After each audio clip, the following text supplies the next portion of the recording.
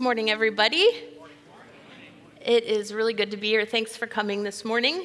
We are in the last week of the Bad Religion series. We're going to kick off a new series this next week, so we hope that you're here for that. About 20 years ago, I worked with a woman. She was a really interesting woman. She loved animals, and she took in all kinds of stray cats and dogs, and she rehabilitated them so that they could find homes. And we had some really interesting spiritual conversations. She believed in reincarnation and some other Eastern religious things that I really didn't know anything about. And I was in the very beginning stages of learning to follow Jesus. So one day, she came to work, and she just seemed really down. And when I got a chance to ask her what was going on, she began to tell me the story that she'd taken in this dog, and he was really, really hard. She wasn't having any success as she was trying to train him. She bought him a collar and a leash, and within the first few minutes of putting it on him and trying to have a training session, he just chewed right through the leash. So she went out, and she bought the very same collar and leash, a very expensive collar and leash, put it on him. Same thing happened. Within a few minutes, he just chewed right through the leash. But this time, she was so frustrated and angry that she took the leash and she hit the dog on the nose with it and injured the dog, made the dog yelp and cry. And as she's telling me this story, you guys, she was absolutely devastated. She said, I hit this dog that was already traumatized. Why did I do that? That's not who I am. I am on this earth to be kind to animals. And she just went on, and I listened, and I tried to assure her, like, you're a human being.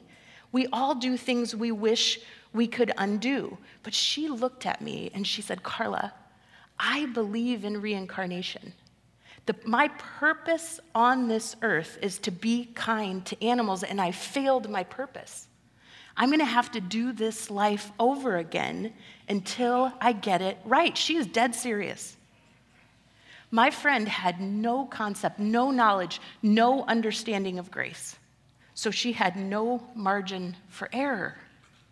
And I'm starting with this story because although my friend had a very different set of religious beliefs than most of us in the room this morning, she fell into exactly the same trap that so many of us who claim to follow Jesus fall into all the time. She thought that she could earn God's love. She could earn a place in God's world by being good. In her case, by being kind to and working with animals. And this is bad religion. And it's not just out there, it's in here because so many of us fall into this trap too, believing that we can earn God's love and acceptance by being good. So that's the bad religion we're going to look at this morning. So when you think about this and how pervasive it is across all world religions, where does it come from? Where does this idea that we can earn God's love come from? And if you think about it for very long, you realize that everything in our life is based on earning. It's just the way the world works. Earning begins at birth. Every single baby is given an APGAR score, the score between 0 and 10, like minutes after they're born, and only doctors' babies get 10s. It's not fair from the very start. Toddlers, they start getting report cards in preschool. And that earning and evaluation during the school years never ends. It just keeps going. But adults earn points too for things like flying frequently.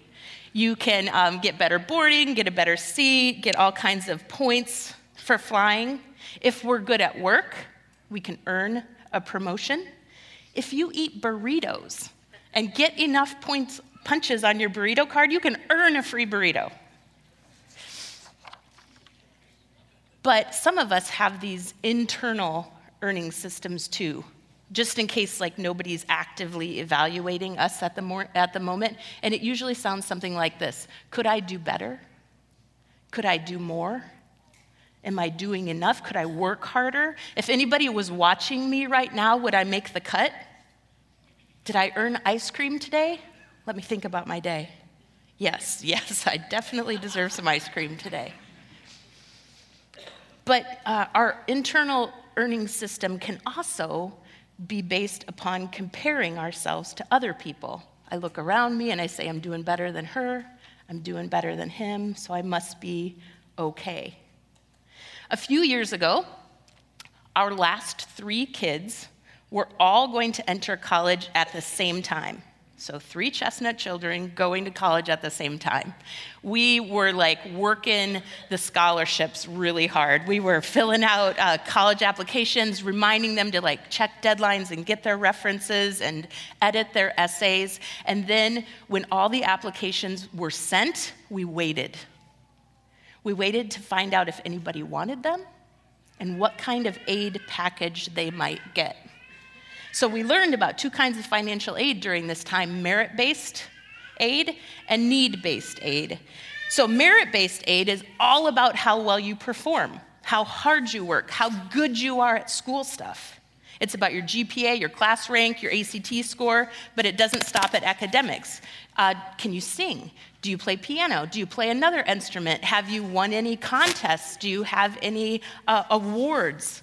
How good is your voice? Are you an all-stater? If you play a sport, how long have you played? Do you have any records in your name? Do you play varsity? Has your team won a state championship? What kind of service or volunteer work have you done? How many hours have you put in? And it just goes on and on and on, this merit-based aid. You have to earn merit-based aid. And you've got to figure out how to promote yourself in such a way that the school or the scholarship believes you deserve it. And then when you get it, you have to keep performing at a high level to keep it. And here's the truth. Earning merit-based aid rocks. Because somebody's finally noticed how hard you've been working. And they should notice because you're exhausted and you don't even know if you can keep it up. Does this sound familiar to you? It doesn't stop after school, does it? We carry this earning attitude into every area of our life. We carry it into our parenting, evaluating, comparing, earning. We carry it into our marriages. We carry it into our work, and we even carry it into our faith. Even in church, there's performing and achieving and measuring going on. Who's here on a Sunday morning and who's not? So you guys all get to check that box, which is nice. Who gets the extra credit by volunteering or serving or participating in all the stuff? Who believes the right things about the right subjects? Who carries their Bible or can quote scripture from memory or can pray out loud? So why do we do it? Why do we do this whole earning thing? It's the way the world works. It's how the world is set up. And so we assume that it must be the way things work with God too.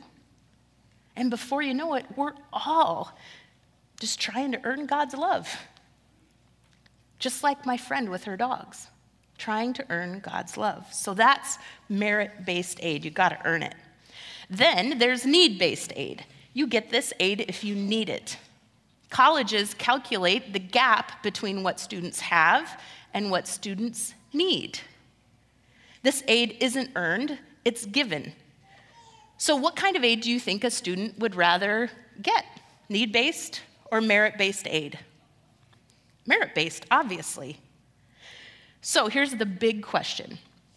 What kind of aid does God give? Does God give merit-based or need-based aid? God only gives need-based aid, and we call it grace. So this morning we're going to think about grace as God's unmerited favor. It's given to us. It's unearned. It means that we get the favor of God before we ever even have a chance to earn it or deserve it or do anything to get it. Grace is God's favor, and it's given to us for no reason except for God's mercy and kindness towards us. We just sang about it a little bit ago. Now, most of us, especially if you've been around the church for a while, most of us know this is true in our heads. And we say God only gives need-based aid, but we live as if God gives merit-based aid.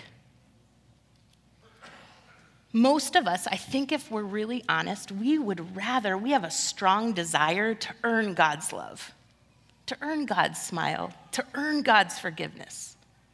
But did you know that there's no place in the Bible that says God helps those who help themselves? It's just not in there. But it says all kinds of things like this. This is a statement that the prophet Isaiah made in the book of Isaiah, and he is talking about God himself, and this is what it says. For you have been a strong place for those who could not help themselves, and for those in need because of much trouble.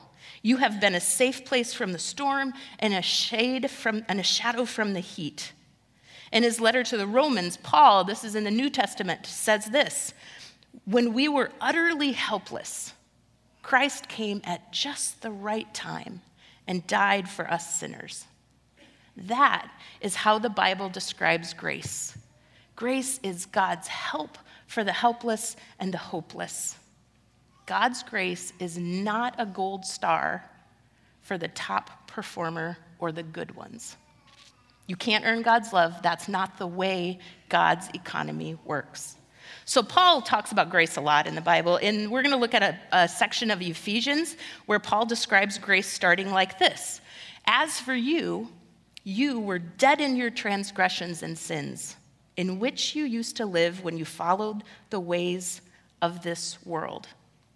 So the ways of this world, what does that mean? It means the way of earning, striving, achieving, comparing ourselves to others. And then this really strong phrase, you are dead in your transgressions and sins. So the topic of sin is really difficult. It's hard to talk about, it's hard to hear. And I think we have people in a lot of different places in the room, so I want to talk to 3 different groups of people in the room. Some of you, I think, are saying to yourself, I don't really sin anymore. But the people around me really do. So I'm glad we're talking about it in church. The truth is, we all contribute to the brokenness in the world, both intentionally and unintentionally.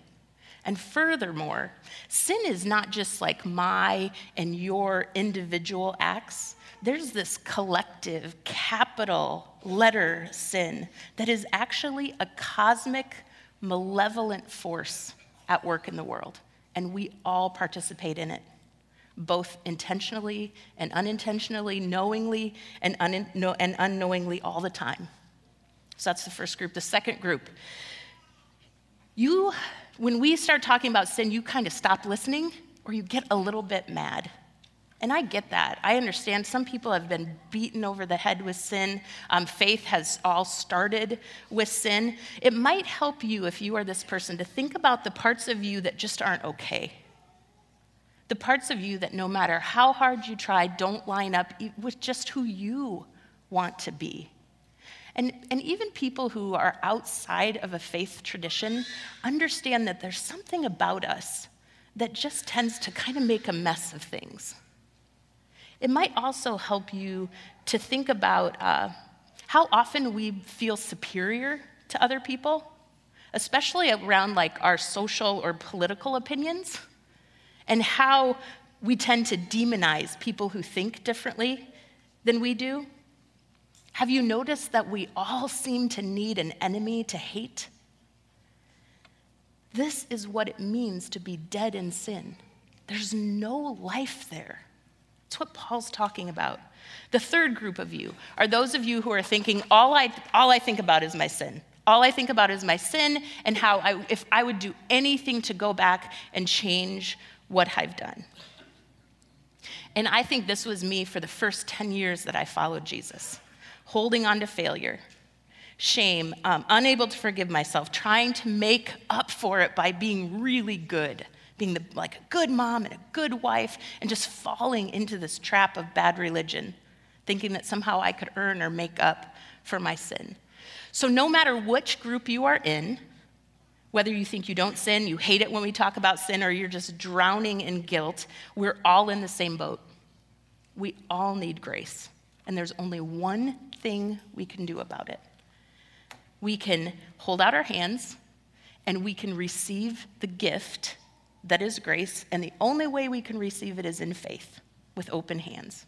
And this is really, really good news. This is the best news. Grace through Jesus is God's rescue plan for you and me. So whenever I start thinking about grace, I think about unmerited favor, that we can't earn it, that God gives it to us. I always end up asking why.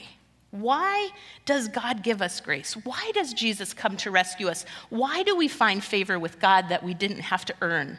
Listen to Paul's answer as he continues in Ephesians to unpack this. So he's already said, you were dead in your transgressions and sins when you lived in the ways of the world, this earning, achieving, striving. But listen to how he continues to unpack grace.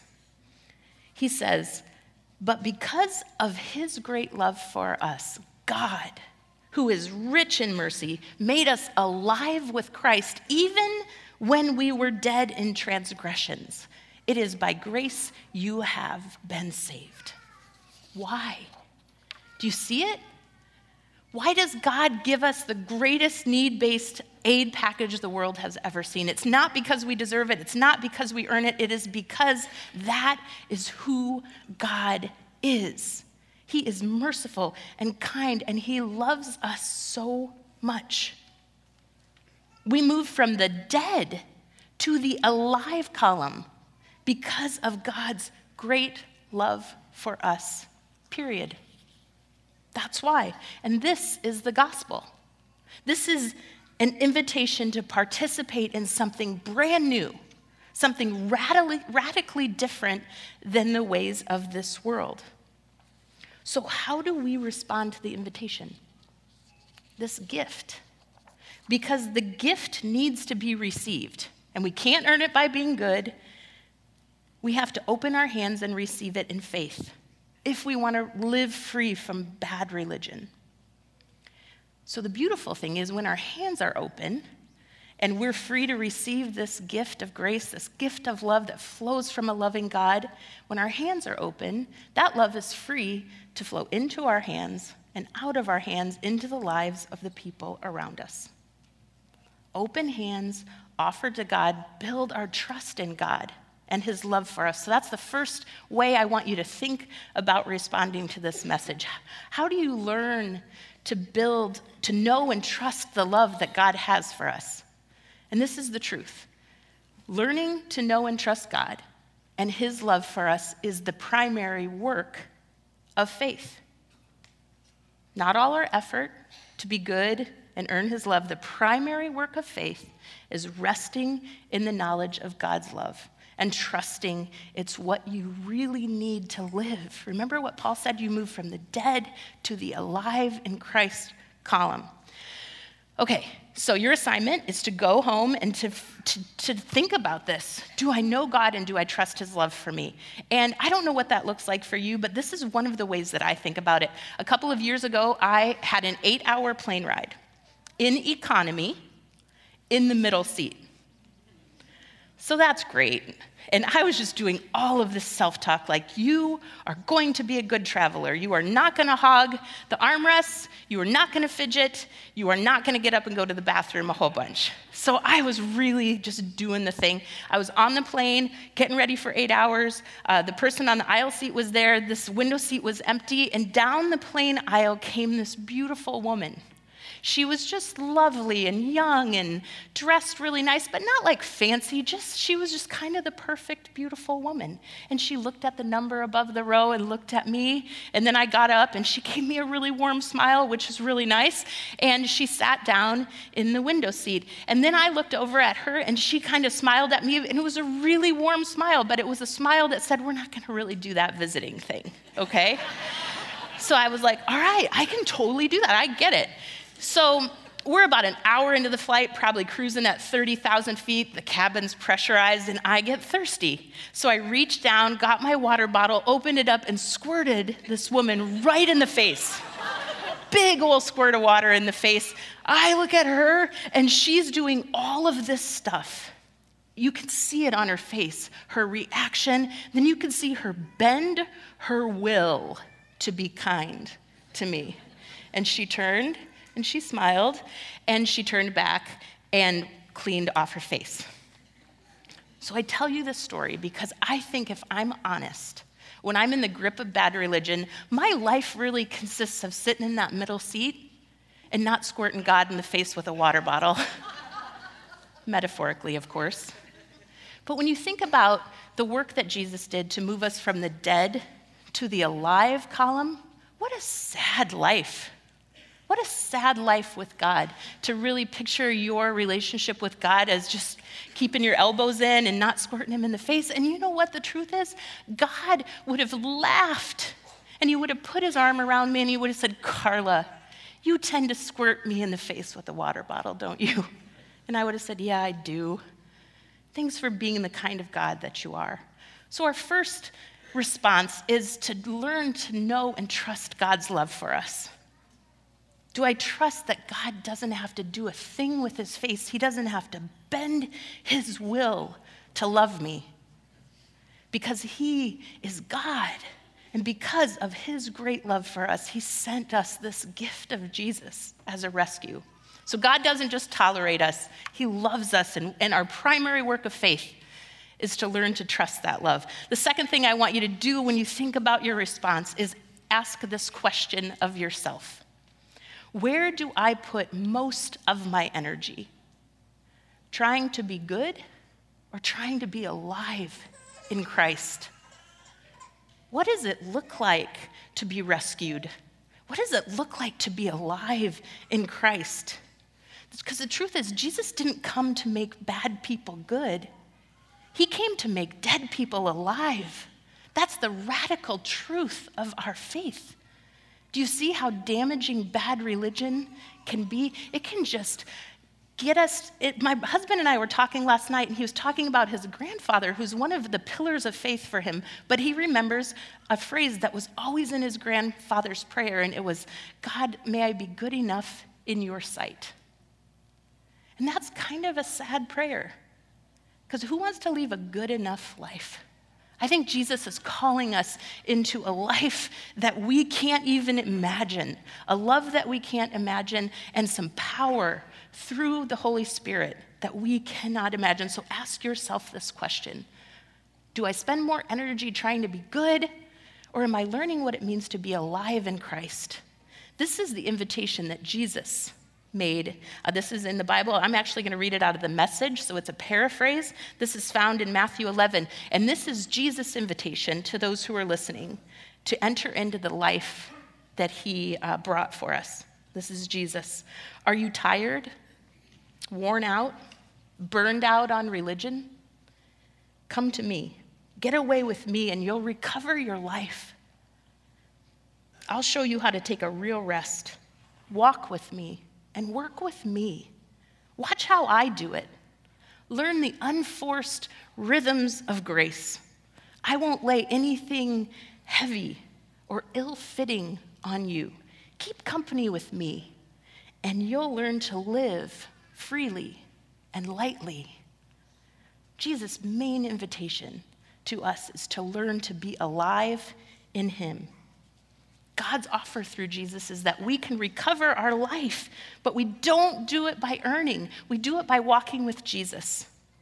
This is where we devote our energy, not to being good, but to being with Jesus. And then this weird God math happens because Jesus is the only force that has the power to make us good anyway. Learning from and walking with Jesus changes us, and it can change the world. We have so much influence when we have open hands to receive grace. We have so much influence in the lives of the people around it. Think about your life, alive in Christ, and how that influence could flow into your family, into your friendships, into your classrooms, into your jobs, how it could flow on to our enemies.